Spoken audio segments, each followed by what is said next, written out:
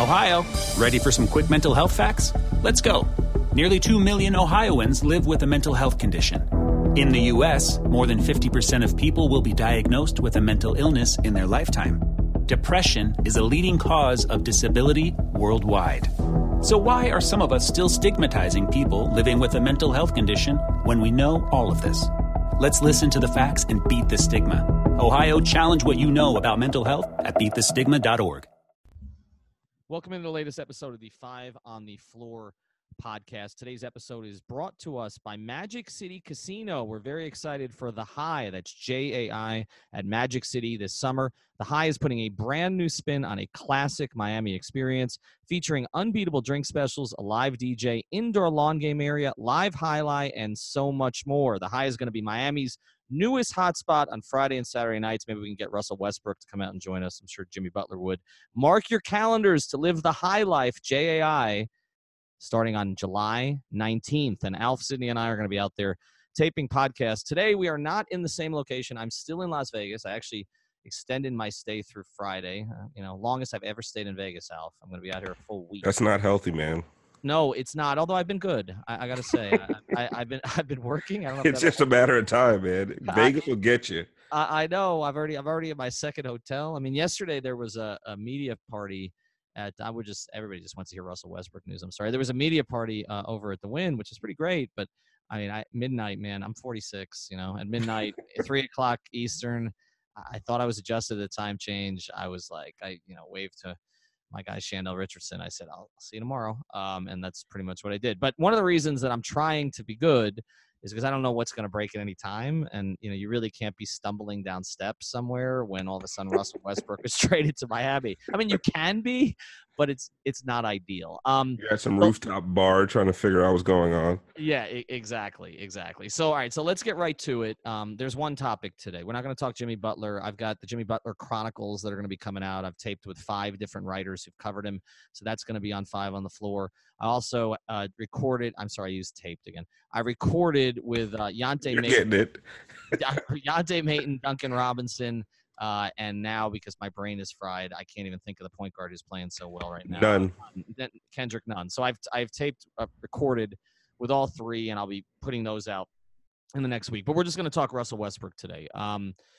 This kind of started. I didn't start it, but I guess I anticipated it. The minute the Paul George announcement was made, I put up a poll at about, 3 a.m. Eastern time, saying, "Did the Heat go get Russ?" And it's just the first thing that came to mind, Alf. And I didn't need inside information. I wasn't texting anybody at 3 a.m. Eastern to find out. It's just I've covered the Heat for 25 years under Pat Riley. I mean, it's a natural progression of things, right? Right. It's where he goes, right? Every team needs 2 stars right now, and you got a second one available. So you have to you have to at least do the due diligence to find out, are they available or not? Right. And it turns out now today, after a few days, the inevitable has occurred, this is the pattern of this, is that somebody in the negotiation or in the team leaks to Woj or Shams saying that, a guy wants out. And that's basically what happened today. Now, Russ didn't say he wants out, but they framed it in a much more positive way. That he's open. He's open to it, which is a way to protect his image in Oklahoma City in part. Because he may really want out, but look, he was the guy who stayed, right? Durant left, he stayed. Harden left, he stayed.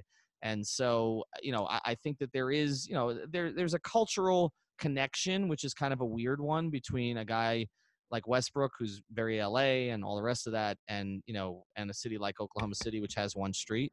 But a city like Oklahoma City, loyalty goes a long way. Yes. Right? Because they don't expect anybody to want to stay. So when somebody wants to stay, they're going to give them all the love that they possibly can.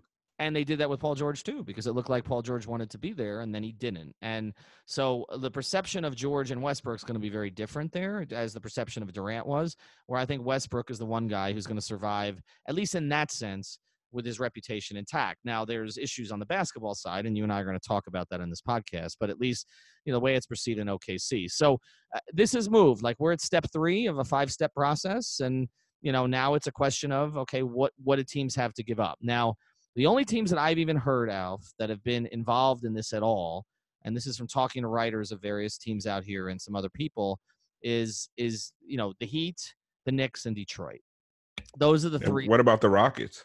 Well, the Rockets too. You're right. I should include them. Daryl Morey throws himself into all of this stuff. Anytime someone's available, he's like, we're getting it. He sniffs blood. He goes for it. He's crazy. Right. Well, he does, and his media shills, because Morey has a lot of them. They go out there, and they don't want to hang out with him at the Sloan Conference in Boston, and so they all go out there and say, oh, the Rockets can get this guy when the Rockets can't actually get this guy. Now, maybe they do in this case, but they were not particularly close to Jimmy Butler at any point, and they were considered to be the foil to the Heat. And I was hearing at the time that he was not really an option. And it wasn't obviously before the Heat made the trade. So you've got three teams that are potentially involved, but all of them are problematic in some ways. And we'll get to the Heat last. Detroit's problematic in the sense of I don't think they know what they are, right? So they have Blake and they have Drummond, who they've been trying to move, and like I keep forgetting to even count them as a playoff team, even though they were. And I feel like there is going to be a push for them to make a move, because it is a way to get them relevant again. I don't know if it gets them to the top 3 or 4 of the East, and I think that you talk about Westbrook and Butler being a bad fit. I think Westbrook and Blake are a terrible fit. Terrible. A lot of guys don't like playing with Blake because they don't perceive him as tough enough. The whole thing that happened with DeMarcus Cousins was not an accident. You listen to players talk about Blake. There's some questions there. I guess we'll get to the Heat last. The Detroit fit, Alf, and the question I would have related to it is, my concern, if you want the Heat to get Westbrook, and I know you do not, but if you want the Heat to get Westbrook, why would you frame it that way? What have I said that makes you think said anything. I don't want Westbrook on the Heat? Your Twitter figures. I'm going to go back. I have receipts. But Detroit, I guess the concern for the Heat would be that Detroit has more draft picks to offer, and I also feel like they're more desperate than the Heat. That's the thing. Right. When I look at Detroit, I say basketball fit, no. But desperation, like Detroit basketball, what is it? Like you said, there's no identity there. Like they brought in Blake and they were a surprise playoff team. Like you didn't expect them to do the Blake thing. This Westbrook thing is going to be unexpected. They're not drafting very well at all. Free agents don't want to go there. Nobody wants to live. It's like, it's another Cleveland. Like Detroit isn't like a hot spot that people want to go live in. Mm-hmm. So they have to make these kinds of moves when they're available. So to me, the desperation of the Pistons and the fact that they can't draft well anyway, which probably means they'll give up every pick that they possibly can, any contract they can give up. And now they have Russell Westbrook and Blake Griffin, and it makes them at least an interesting team. I don't know if it makes them a good team or a great team. It makes them interesting. And in a place like Detroit, interesting is all that matters. Right, and they're in the new downtown arena, and it's been a challenge to fill it at times in that city, and so they do need to do sort of desperate things. I mean, Dwayne Casey and Westbrook, would that work? I mean, Casey was the first guy to really get to Kyle Lowry, so maybe it would, but I don't think it's an ideal fit. But I can see them pushing all their chips on the table to just sort of make this happen. And that is a concern for the Heat, because if you're in a negotiation and you've got somebody else that your counterparty is dealing with, and that other someone else is desperate, then it forces you to do maybe more than you want to do. And so that would be a concern there. Let's go to the Knicks. The Knicks can't do it right now is the problem. There was somebody who said to me, I can't remember, I don't know if it was a writer or an executive, it's all running together at this point, Alf, but somebody said to me that the Knicks basically just should have reneged on all their contracts. Like just, all these contracts that they signed, poor Wayne Ellington, but the Wayne Ellingtons and Julius Randle and some of these other, to just renege on it. And then you would have the opportunity to potentially make something happen with Russ. The problem is you sign these guys, you can't move them until December 15th at the earliest. Yeah, the Knicks aren't an option just because they can't. I mean, they can't move the contracts they had. And I think it was Levitar that was saying this, and it's true. Teams like the Knicks and the Lakers scrambled. Once they found out they weren't getting who they thought they would get, they scrambled and they signed all these guys.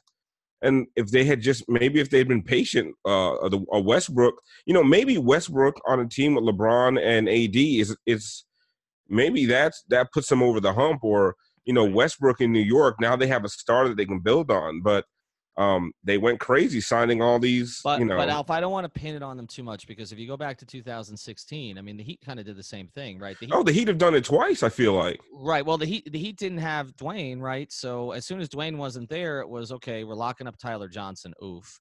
Right. The Dion Waiters contract made sense. The 1 year at 2.7. I think it was 1 year and 5 for James Johnson. Ellington, what was it, 5 or 6 for 1 year? So like they made like all these moves. I think the Luke Babbitt trade, like they were like 6 moves that they had lined up, and we were all like, oh, that's really smart. And actually it was, other than the Tyler move, it was all good stuff. The problem was they decided to keep some of those guys afterwards. But yeah, I mean, 2016 wasn't dumb, but at the same time, there also wasn't a Westbrook that became available in 2016 after the Heat. No, right? Like, so I mean, there could have been, and then why did they just lock all those guys up? So yeah, I don't see the Knicks as a real possibility at this point either. So we all talk about everything in the NBA is leverage, right? And everything is seizing your opportunity, and circumstances change. I was told a story today. I don't know if this has ever really been totally told, about sort of how close the Heat were to breaking things up in the 2016-17 season. Like, everybody bangs on them for, buying into the 30-11. When they were 11-30 or on that road trip, the team, the key people in the Heat front office had not been together for a while, right? The team was on the road for a while, and they were sinking to 11-30, becoming less and less relevant. And finally, there was a conversation that was had between a couple people in the front office saying, okay, when we all get together again, we need to talk about this. Where is this going? Because the Heat don't go into seasons wanting to tank, but they will make an adjustment to go that direction. 2007, 2008 is the perfect example. They didn't go into that year planning to tank, okay? They thought they had a real chance. They still had core pieces from the championship team, but circumstances changed, and so they tanked. So anyway, the 16-17 season, they were supposed to get back together when everybody got home. And they got home, and then the Heat won the first game, and then the Heat won the second game, and then the Heat won the third game, and then the Heat won the fourth game. So they were supposed to have this conversation about blowing up the team, and they just decided never to have the conversation because they won 13 straight. And again, so people think, the reason I'm bringing up that story is because, I mean, they were like literally 2 or 3 days away from just gutting that thing. Well, something about that 13-game winning streak at the time, right before they came back, right? And I looked at the schedule. I wrote on Twitter, the Heat are winning the next 13 of the next 15 games. Like, if you go back and look at that schedule, except for the Houston win and the Golden State win, they should have won every single one of those games. But they were losing, but they were possible, but they were losing to teams they should have. But and listen, and I loved the 30-11. Listen, I drank all that Kool-Aid.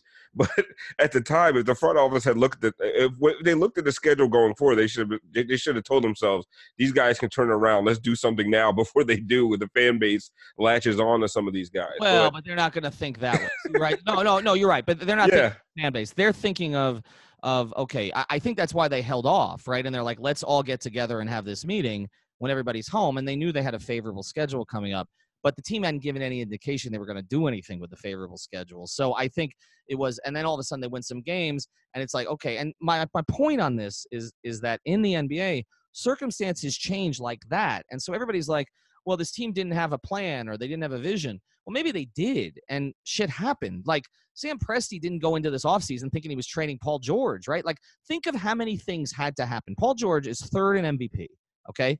Third, and had sort of declared his love for OKC, right? Decided to stay there, okay, which, as you said, others don't want to do.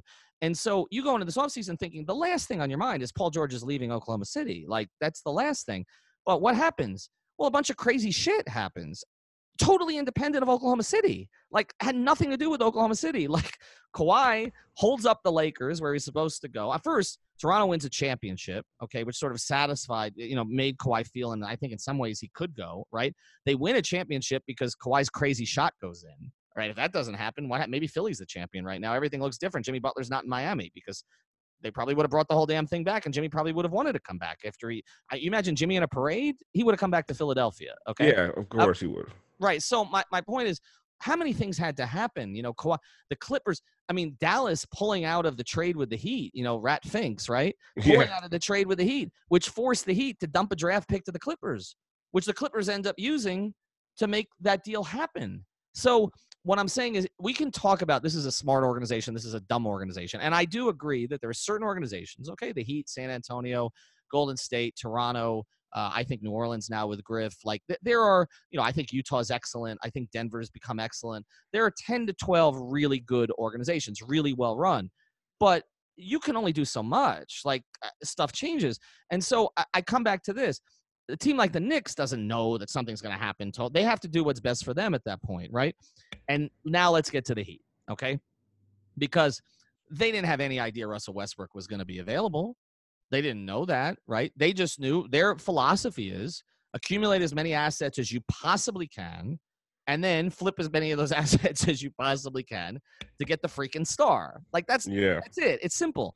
But they didn't know which stars. Like, if the Heat had known Paul George was going to be available, now I don't think they could have made any kind of a play. They don't have the picks that the Clippers had, obviously. But what I'm saying is nobody knew Paul George was going to be available. Everybody was thinking Kawhi, okay? And think of how the league changes if Durant doesn't blow out his Achilles. Like, yeah, the whole thing. I mean, what does he go to Brooklyn if they win a title? Like, probably not. What happens with Kawhi? Yeah, is Kawhi even looked at the same as he is now if he doesn't win that championship for Toronto? Probably not. If they lose to Philadelphia in that series, then it's looked at as, okay, it was Masai took a risk in Toronto and he had to, but it didn't end up working because they didn't get much further. And that's it. I mean, Toronto has been to the Eastern Conference Finals before, right? Okay, so let's talk. I mean, let's talk about the Heat then. And what you're saying makes me even further think that this is not the right move. So many things can happen, right? We just talked about the way the dominoes can fall and just completely, first of all, it's not even dominoes because dominoes aren't random like this. It's completely random, right? It's a crap table, and you don't know what's going to happen next. So locking yourself in, because I mean, we'll talk about Westbrook's contract. Westbrook's contract is the same contract as John Wall and Chris Paul. Mm-hmm. And I probably like Andrew Wiggins. I don't know Andrew Wiggins is as bad, but he's a better player than Andrew Wiggins. Right. But those are the 4 worst contracts in the NBA. Like, hands down. Mm-hmm. I mean, Hassan's got 1 year left. You could have said Hassan. Tyler Johnson expiring. You could have said Tyler Johnson. But no, now with 4 years left on these deals, those are the 4 worst contracts in the NBA. You bring in a guy like Westbrook. Now, one of these crazy things happen and somebody gets freed up around the trade deadline, you're back to being stuck again, where you're the attractive franchise in the attractive town. I get it, but you're right. I get it, but you're putting yourself back in the same situation. But you're stuck with Russell Westbrook and Jimmy Butler, not with James Johnson and Dion Waiters. Yes, but Russell. But I mean, listen, and I don't like to be advanced stat guy. Mm-hmm. I believe in the advanced stats, and they a lot of times, I think you said Spo said it. They kind of reinforce. They either prove or disprove what you already thought. Correct. And if you watch Russell Westbrook, he's a stat compiler. To me, mm-hmm. I love Russell as a personality, as a person, as a player. Like, I enjoy his style of play, but he's a Stevie Francis. He's a Stephon Marbury. Like, he's one of these guys who he's a stat compiler. And he puts up all these counting stats, but when you dig into the numbers, he's supremely inefficient, like historically inefficient. I'm not talking about just he has a couple of 35% games. He's historically inefficient, right? And so my thing is, yes, you might be stuck with Westbrook and Jimmy Butler, but I don't believe Westbrook and Jimmy Butler are a title contending team, and you're stuck with that for 4 more years. I just don't think it's smart. Yeah, well, okay, a few things. You're right about the efficiency, and there's no question. And again, this is where I'm going to say, that I'm going to bet on this coach. And I think that gets over. And I think, to me, this is the way that the Heat philosophy has kind of been described to me the past few days. And I buy this. The Heat believe that if they can get to a talent, they can get to level talent, at least at the top end, okay, that with the other things that they do well, which is developing, pieces to go around that player. Okay. Maybe they don't have to go get it. Okay. Because they develop it out of the G League. Okay. They get functional players. All right. They turn guys who were passed over in the draft. I was talking to Yante Maton for a little while today about the conversations he's had with UD and about the expectations UD has for him. And, we always talk about all these other guys that the Heat developed, and we don't talk about UD enough. I mean, in that regard, right? I mean, he was overseas. He was in Turkey. He wasn't eating. Okay, so he lost all that weight. He was in Turkey. Then he was on San Antonio's summer league team, and they had to basically, try to bring him over. Then we're 2 decades later, okay, and he still has an influence on the organization. And look at the money Ronnie Magruder just got with the Clippers to be what I believe will be a sort of back-end rotation piece for them. They believe if they have foundational pieces at the front, okay, and we're going to talk about Bam in a second, but if you have Butler, Westbrook, and Bam, they can fill out the rest of it. That's what they feel. And they also feel that, again, if they create a level playing field in that regard, they will get guys to come for less, to be supporting veterans like they did during the Big Three era. Maybe they don't flock the way they did for LeBron and Dwayne, but a lot of them will come because the door's back open again where you can compete, which you haven't been able to do the past 2 or 3 years. At least you can compete, okay? And the other thing about it is they believe if it's level with their training staff and their coaching staff, that they will get more out of their group than maybe some other team that has 2 stars but doesn't know what the hell to do with them will get out of their group. Let's look at Minnesota, for instance. Okay, I was having a conversation with John Krasinski today, excellent writer for The Athletic, who's on top of all the Jimmy Butler stuff. And it's a great episode, and I'm going to put it out here in the next week with him talking about Jimmy. But he talked about the dynamic with Butler, Jimmy, and Towns. With Butler, Wiggins, and Towns. Whatever you think of Wiggins and whether you think Towns is soft, he's a uniquely gifted player. You had 1 All-Star and 2 guys who were drafted first overall, and Minnesota couldn't do anything with them. Why? Yeah, because also Wiggins is bad. No, but I understand. But with Cat and Butler, you should have been able to do something. Right, and so the Heat's point on this and their confidence on this, and I believe it because I've seen it over and over, is if you just give them a level playing field on talent, on their front end talent, that's the thing about it. I think that they get put down in some ways because the Big Three, because the Heat just got LeBron and Dwayne and Bosh. How could they not win? But they have to put the right pieces around them, right? But Ethan, let's say the Heat make the move for Westbrook, and let's say we believe in Spo, we believe in the coaching staff, because I do believe in them, but there's certain times I believe that inefficient going to inefficient. Right. And also old is going to old, and athleticism fades. But let's say, put all that to the side. Mm-hmm. Let's talk about the transaction. And this is where I'm at the point, man. I've reached Thanos levels of inevitability, right? This thing is going to happen. All right. I know you like the tweet I sent out. It was. I saw your tweet. It was going to happen the minute that Paul George was traded. No, I'm talking about that. He's Joe Biden. He's my Joe Biden, right? I got to stick with him for 4 more years. And listen, as a Heat fan, I'm going to support him, right? I'm fighting it now, but listen, when election day comes, opening day comes, I'm going to be in there cheering. But maybe I'll get a Russell Westbrook jersey. But anyway, let's talk about the transaction. You're talking about putting the right pieces around players. Mm-hmm. Here's my biggest problem with the Westbrook move. You are taking on one of the 4 worst contracts in the league. If you are going to do this, you do not give up a single important asset. You do not, maybe you take the protections off that pick. That's fine because they have the 2023 Heat pick. You take the protections off that pick, but you do not send Hero, you do not send Bam, and you do not send Justice.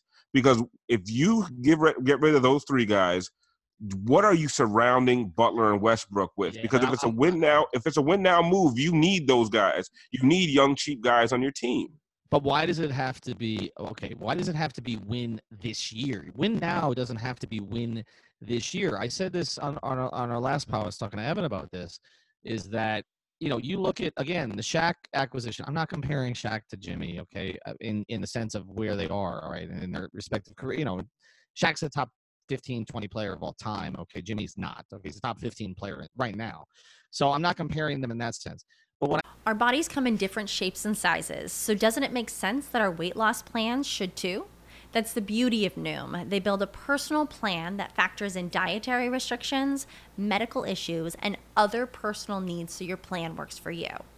Noom doesn't restrict or shame when you want to treat yourself. Their flexible program focuses on progress instead of perfection. You don't have to give up carbs or anything. And with their daily lessons, you can learn something new about your food choices every day. After just a few days of using the app, I learned how to recognize cues for overeating and how to choose the right foods to feel full. Stay focused on what's important to you with Noom's psychology and biology-based approach. Sign up for your trial today at Noom.com. That's Noom.com. And check out Noom's first ever cookbook, The Noom Kitchen, for 100 healthy and delicious recipes to promote better living. Available to buy now wherever books are sold. What I'm saying is when Pat got Shaq, it was a 2-year project. It wasn't a 1-year project. All right. And I know you say Russ is getting less efficient over time. Maybe Russ gets rejuvenated going in a new situation. Maybe Jimmy rejuvenated being in the right situation. I don't think we have to look at this like they got to win the title this year. But listen, I have to have the pieces in place to be able to build something. And Alf, my thing about it is like, okay, again, that first year, Damon Jones was their point guard the whole year. You think they wanted that? I mean, they let Damon go the first minute he asked for money. But it was the second year, it was after that year where they were like, okay, we need somebody more dynamic. Okay, so they went out and got Jay Will. Okay, they need somebody, who we could play at the 3 and the 4. I hated the move at the time, but the Antoine Walker move. Okay, we needed a 3-and-D player. They got a tough 3-and-D player. We get James Posey. And then we need a backup for Jason Williams in case things don't go right. And they went out and got GP. They added 4 pieces. And I just don't think you can look at, and that's after Alf. They should have won the title their first year with Shaq. Okay, and that first year with Shaq, yes, they should have won the title. But I don't think in today's NBA you can win with a hodgepodge of veterans anymore. Like, I don't think, like, that whole getting guys off the scrap heap, putting them together, like, you're not beating anyone in today's NBA with that hodgepodge of veterans. And you see what young, decent 3-and-D guys go for now. You're going to be cash strapped. What if KZ Okpala, who's not going to play tomorrow, unfortunately, because he's not quite up to speed, what if he becomes that for them? What if he becomes a 3-4? What if Mayton, okay, who they've held on to long enough at this point, turns into a functional, backup 4? Okay, that's a lot. You're counting on a lot of G League guys to become. They've done it though, man. Look. They paid Tyler Johnson $19 million a year. Like, it's not like they haven't identified guys who've been core, NBA. Like, to me, Tyler Johnson could be a 7th or 8th or probably 9th guy on a very, very competitive team. Like, it's just the problem with Tyler wasn't that they didn't find a good player there. It was that he was sort of maxed out, and at the same time, he was literally almost maxed out money-wise. Like, that was the issue. But I have faith. You say, okay, so you're not going to go get the Rashard Lewises and the Shane Battiers and the Ray Allens and all these other guys that they surrounded the big 3 teams with, because maybe that doesn't work as well. Okay, they've tried a bunch of guys, didn't work. Turiaf was Eddie Curry didn't work. Damp. Greg Oden, Bibby, Michael Beasley, 14 times championship. Right. Look, they tried a whole, Tony Douglas. They tried a whole bunch of those guys. What I'm saying is, you don't have to go that route necessarily. But you can. That's the route that the Lakers are going right now. Frankly, that's all LeBron knows, right? LeBron is not gonna wait for some young kid to develop. Okay, he's not gonna wait. The Heat weren't gonna wait for Terrell Harris to turn into something. It was like, okay, whatever. The Heat cut loose Patrick Beverley, all right, who's now one of the more valuable players for the league in terms of what he provides defensively. Because they wanted to keep Eddie House. Why do you think they kept Eddie House? LeBron loves Patrick Beverley now, but they kept Eddie House because he was somebody that the coaches and also LeBron and the other guys trusted because they'd seen him play before. I think they can find enough ways to add complementary talent, but you need the pieces. Now, we can say Westbrook isn't the guy, but look, Tyler Herro, I'm going to stop people right now, and I've been sort of mocking Heat fans all day, okay? But you can't, as a Heat fan, I'm sorry, okay?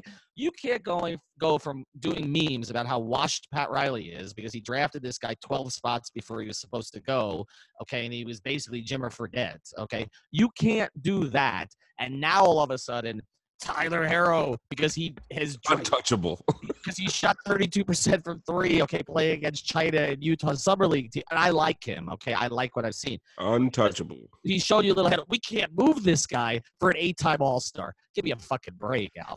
Listen, okay, if it's one guy, right? Okay, maybe you do a Herro, maybe you do Winslow, which I would hate.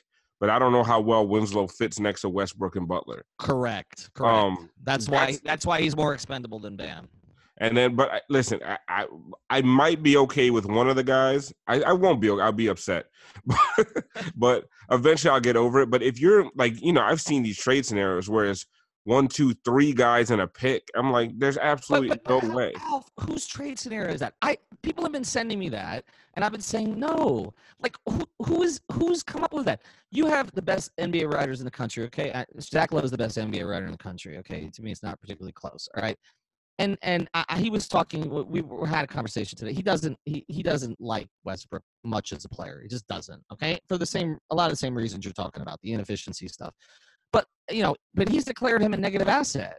Even Woj just kind of declared him a negative asset. And all the GMs in the league think he's a negative asset. That's why there's 2 teams going for him right now. Part of it is a lot of teams can't afford him, right? But because they just can't move the pieces like the Heat can in this case, which is funny because there are obstacles, but there are none, right? Like, so this is the whole thing. I mean, there's this trust in Andy to basically figure it out, and he's going to. And so they'll be able to move pieces if they need to move pieces, and they'll shuttle something to somebody else, and that'll be the deal, okay? But I just, to me, you got to get the stars, and you can't always choose the star. When the Heat went out and I mentioned Tim Hardaway before, but like people forget, Tim was done. Like, it wasn't like Tim was playing behind BJ Armstrong. I've seen you do this on Twitter. He was not a supermax contract. I understand, but it was. We have to everyone keeps saying Antoine Walker, Gary Payton, Jason Williams, Tim Hardaway. No, that was me. I've been saying all those things. They weren't making $47 million in their last year. I understand, but there were different ways of talent acquisition at that stage. All right. Yeah, but like Tim Hardaway didn't cripple your cap. I understand it, but Tim Hardaway was perceived to be an NBA cripple. He was playing behind I don't think I can put into proper context what that is. That's low risk, high reward.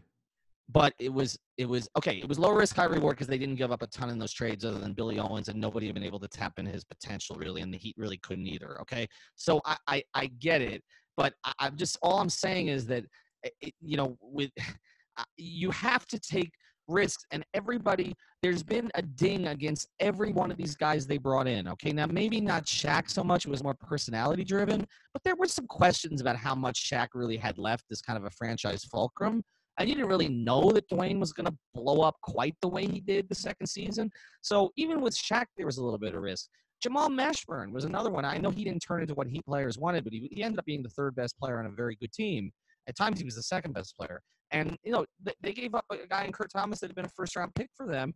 And Jamal was considered to be damaged goods when they got him. That's what you do. And that's what Pat does. He's a scavenger. He's not a groomer. He's a scavenger. He'll go out and get the guy when he's a little bit down. And you look at Westbrook and you look at Butler, and I think, and I haven't Pat's not out here from what I've seen, which is surprising to me. Okay, but Andy's out here, Adam Simon's out here. There are some who are out here, but Pat's not. Shane Battier is not. I haven't seen the Arisons, but Pat looks at Jimmy Butler. I bet looks at Jimmy Butler and Russell Westbrook and sees himself.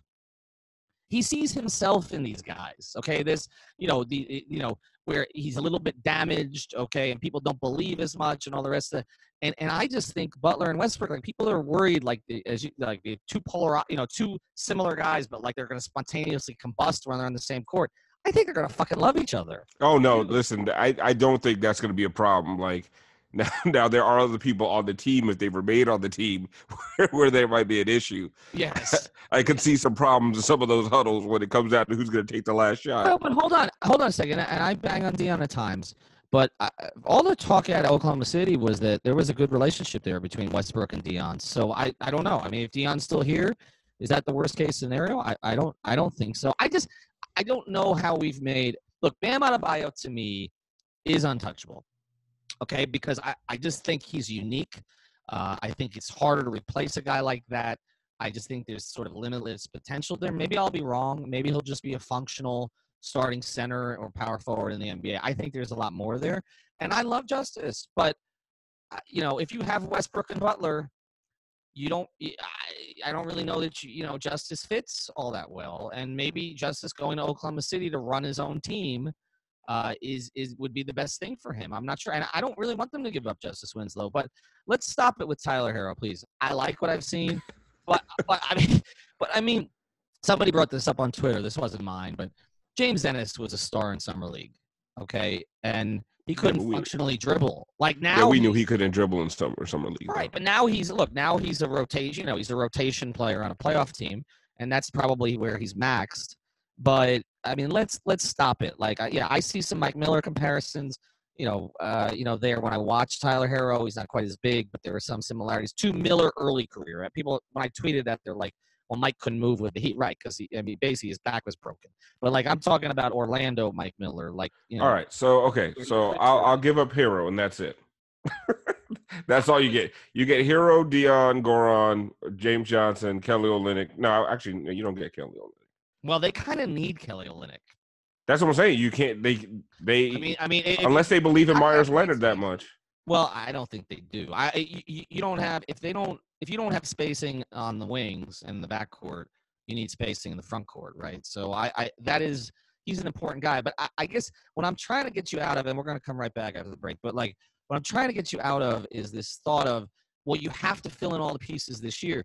They're not going to be able to. Like, they're going to make this trade and they're going to gut the roster. It's just going to it's going to happen. And but they're not going to gut it to the degree that some are talking about on Twitter, where you're giving up the 3 kids in the first round pick and Dragic. Like, that's not happening. But they're going to have to gut it to some degree. There's not much left out there right now, and there just isn't. I mean, they're not getting Kyle Korver. He's probably either in Milwaukee with Bud, or he'll end up in Los Angeles with the Lakers if it hasn't happened by the time we end this podcast. Like, so Avery Bradley's gone. Like, most of the pieces that you might want to add to the team are gone. So it's gonna look a little ugly, but I mean, it was a little ugly with Carlos Arroyo, bless his heart, as point guard for the first 45 games of the big 3. Levitard made the joke like that he could play point guard with that team. That's basically what they did. I mean, they had Arroyo and Bibby, and they wouldn't play Rio. Like, so that first season. So I just think we got to get out of that frame of mind that, like, okay, if you can't get it all this year, it's not worth doing. I just think. But I also have the problem with just the player himself. I know. Well, let's talk about that when we come back. All right. So we're not really introducing because they've been with us forever and we share an office with them, but we want to introduce them to people that haven't listened to the podcast before. The attorneys at Seltzer Mayberg. You can find them at onecalllegal.com. That's onecalllegal.com, or call 1-855-5000-LAW. That's 1-855-5000-LAW. They handle cases including but not limited to car accidents, slip and falls, and traffic tickets with a new 15,000 square foot office. We can tell you because we're in there all the time. It's beautiful on I-95 in North Miami. And you can come in and see them. They will handle cases all over the state. Call now with 24/7 service for a free consultation. That's onecalllegal.com, 1-855-5000-LAW. And one of the attorneys there, Eric Katz, just saying hello to him so he doesn't blow up my phone with texts asking me what's going on. By the way, that has to stop. For anybody who's listening to this podcast but has my number, Eric can do it because they're a sponsor, and I work around Eric all the time. But some of the others, like if I have news, I'll probably put it out there for everybody at the same time. Like it's like everybody's looking for. Oh, do you think this thing's gonna happen? Like, so like I'm checking to see like if it's an important text, and it's like someone who I've communicated with on Twitter 3 times, and it's like, do you think this is gonna happen? Can you give me the scoop? And I'm like, should I be charging for this? Like $25, $50? Yeah, ever since I started this podcast with you, people are acting like I'm an expert, which is hilarious to me. Well, you're as much of an expert as me, but but I'm an insider. Like, Alf says his gut feeling is that it's not going to happen. I'm like, guys, I don't know anything, right? You know what? Just tell them something. They don't. I mean, it's like it's like that guy. What is it? He's not Aria. Something, yeah. It's that guy who basically said the Clippers were out of the deal, and then he's like quadrupled down on it, which forced Sedano to say this, don't go about it this way, young fella. And I'm looking at George yesterday. I don't know what he puts on his skin, but he's like 41 going on 23. And I'm like, don't be calling anybody young fella. Right? You can't be doing that. All right, that was a little condescending, George. Come on. Well, yeah, we love George, but yeah, there's a little of that. All right, so let's get to Westbrook, the player. You don't think he's salvageable in the sense of fixing the efficiency? Why not? Because his shot has gotten progressively worse. It's not when you have these explosive, these players that dominate with athleticism. What you like to see over time is that they develop a game that will last. I've not seen Russell Westbrook develop a game that will last in the NBA. Like he's about to be on the wrong side of 30. And he still is balls to the wall, 48 minutes a game, and he can't shoot. He can't shoot from mid range. He doesn't have much of a post up game. People try and tell me his post up game is solid. I don't see it. And I mean, he's transitioned. He's just a bolt of lightning. And then also, everyone wants to keep talking about his assist numbers and the fact that he averages a triple-double. It has been proven through, like I said, I don't like to be stats guy, but his assists are almost detrimental to the offense. Whereas that Rondo thing where he's holding the ball to get it to the right person so that he gets the assist. It's not that unselfish hockey assist where he's moving the ball just to get enough movement to get somebody open. So, which honestly, anybody who tries to point out assists as a direct result of playmaking, to me, like, listen, like, get out of the 80s, bro. Like, there's data to back up that. About John Wall in the pod. I think he's done some of that, but there's also this other stat which gets in the way of your argument here a little bit, which is when he has triple doubles, they win 4 out of 5 games. So I mean, I don't like the throwing the ball up to himself for rebounds stuff either.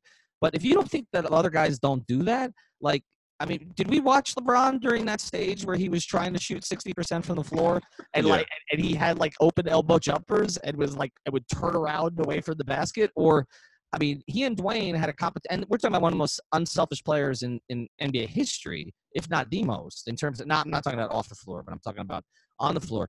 And he and Dwayne had this thing, I talked to both of them about this, where they had this contest where they were just toying with people during the 12-13 season of who was going to shoot 50% or better that night, right?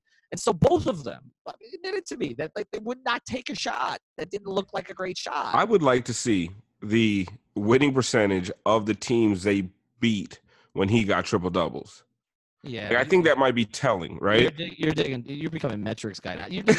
No, listen. If you're racking up numbers against bad teams, but there are a lot of bad teams. But it's a bad narrative to say that when that it's detrimental than when he gets triple doubles. No, I'm not. No, I didn't say when he gets triple doubles. I said you have a problem with the assists. Okay, all right, so let's look at one of the other stats. I didn't have a problem with the assists. I have a problem with the way he goes about it. Right? He's also an elite rebounder for a guard, is he not?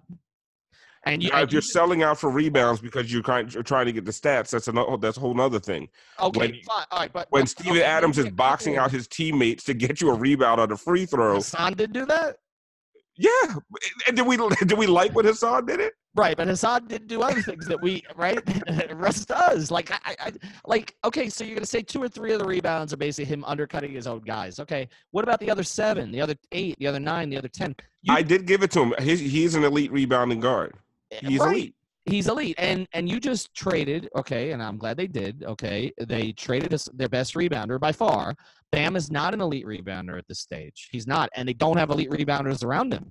Olynyk is not an elite rebounder. Myers Leonard is not an elite rebounder. That's their front court. Justice might be their best rebounder. Justice, right? They don't have great rebounding. I mean, Josh was not really either. Okay, but he was okay. But they don't have. I mean, DJJ is not at that stage. He became better as an offensive rebounder, but I'm talking about as a defensive rebounder. He's just not thick enough yet. So they don't have great. Now Jimmy's a plus rebounder for his position, but they don't have plus rebounding. So they need to get it. Their best rebounders, like you said, if it's Jimmy and let's say Justice is here, if it's Jimmy, Justice, and Russell, they might be the 3 best rebounders on the team. So like you're paying $40 million for rebounding. Well, you're not just paying for rebounding. I know, but that's what I'm saying. If Russell was making $25 million, this is a no-brainer deal, right? No-brainer. It's the fact when you couple the player with the contract, to me, it's just it's inconceivable. I just don't see how it lends itself to winning in the future when you're going to be that cash strapped. You're paying the same, actually a little more, to Hassan Whiteside and Tyler Johnson that you're going to be paying to Russell Westbrook. Would you? And that got us 1 first-round exit. What would you take Russell Westbrook over Hassan Whiteside and Tyler Johnson for that much? Yeah, of course. Okay, deal done. Deal done. I like we're quibbling. Like we're talking about. Like we're talking. Listen, I was also resigned to not being very good for those years. This organization, Butler now. I want to win. Okay, but I don't think that Jimmy alone. Look, talking to Casey Johnson about this. You know, he said the Bulls basically, they gave it 2 years with Jimmy as their number 1 guy. And they won basically half of their games. And they just decided he's not a 1. And then he went to Minnesota, and he was the best player, but he wasn't sort of the highest profile player. and they won more. And Jimmy, I was talking to John Krasinski about this today. He basically said Jimmy, was worthy of MVP votes when, at one point Minnesota was third in the West before Jimmy tweaked his knee, I think, that year. And so, and he believes Jimmy's a top 15 player. I still think Russ is a top 15 player. So if you throw Jimmy and Russ in the mix and you're getting more out of them from an efficiency standpoint, the effort's going to be there from both of them. They don't have to add to that. You just get them to be more efficient. You get them to refine it. You've got 2 top 15 players. Now, let's say you keep Bam. Let's say that Bam this year becomes a top 5 center in the NBA. I think it's doable. Maybe not this year, but I think he's going to get close. You're talking about 3 legitimate pieces then. Then you start to add in, what they have in terms of G League. Then you start to add into them, you do get a couple of veterans to come next offseason because they see the things that are working with Jimmy and Russ, and it's still freaking Miami, okay? It's still this organization. It's still the no state tax. It's still the beaches. It's still the women. It's all of that stuff, okay? And they all want to come down. So and the other thing I think that happens, and I don't want to look past this, and we got to close because we've gone longer than we should have today, but the other thing not to look past is it's going to look like the Heat of Riley has resurrected himself from the dead, right? And definitely. I mean, right. A lot of Heat Twitter sit here eating their words from the last 4 years. Right. Okay. So their tweets. Right. Well, they'll delete all of them. But let's just say that, okay, the narrative on this franchise changes back to what it was, which is no matter what happens, they figure it out. And the reality is they lost the benefit of the doubt, rightly so, over the summers of 16 and 17, the Dwayne situation, the bad contracts, and all those things that happened. Bosh wasn't their fault, but the other things that happened. And now all of a sudden they're back. And unlike when we talk about the Canes being back, they're legitimately back. Okay. I think it's happened just with the Jimmy. When you look at what Jimmy did and just decide, okay, I'm going to the Heat, but you have all these other offers on no, I'm going to the Heat. But what? Right. No, I'm going to the Heat. I think it's already happening. The kind of the turn of the perception of Riley. And then Russ basically making it known today that he wants the same thing. So this whole idea that it's one thing. The Dolphins are in South Florida too. The Dolphins have no state tax. The women who go to the games at the stadium look roughly like the women who go to the games at the arena. Roughly. We need to end the pod, but I'm punch drunk at this point. I'm not real drunk, but maybe later. But look, but nobody wants to come to Miami to play for the Dolphins. And it's not just because the training facilities in Rodeo Town. It's because there's a perception that they never get things right. Now maybe that changes, but there's a perception. But there has been a perception that the Heat get things right.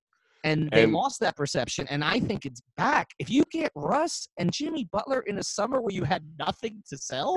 Yeah, you had no. Everyone goes into the summer with cap space, and he'd have no cap space. They might walk away with 2 top 20 players. I won't give you top 15. I refuse. All right, you could do 20. Make the damn deal. Just make it. All right, we'll do another podcast when this happens. I'm not saying if. I've been at this game too long, Alf. It's inevitable. It's happening, right? Detroit's going to give them 18 picks, and it's gonna be over. Well, the Heat have to stand firm. All right, I gave them Harrow. That's it. Harrow. All of a sudden, Tyler Harrow. We still can't even pronounce the name correctly. Hero. Whatever. But Tyler Harrow all of a sudden has become the difference. A guy that nobody wanted, and again, now they do, and I understand why. But 10 days ago, nobody wanted. But all of a sudden, that's all I'm giving up. Tyler Harrow is the reason that you're not going to get a guy who's going to the Hall of Fame. Who's not that far out of his prime. He's not 38. Anyway, we'll talk to you soon. Support for this podcast and the following message come from Corient. Corient provides wealth management services centered around you. They focus on exceeding your expectations and simplifying your life. Corient has been helping high achievers just like you enjoy their lives more fully, preserve their wealth, and provide for the people, causes, and communities they care about. As one of the largest integrated fee-only registered investment advisors in the U.S., Corient has deeply experienced teams in 23 strategic locations. solutions. Corient has extensive knowledge spanning the full spectrum of planning, investing, lending, and money management disciplines. Leverage Corient's exclusive network of experts to craft custom solutions designed to help you reach your financial goals, no matter how complex they may be. Real wealth requires real solutions. For more information, connect with a wealth advisor today at Corient.com. That's Corient.com. Corient.com.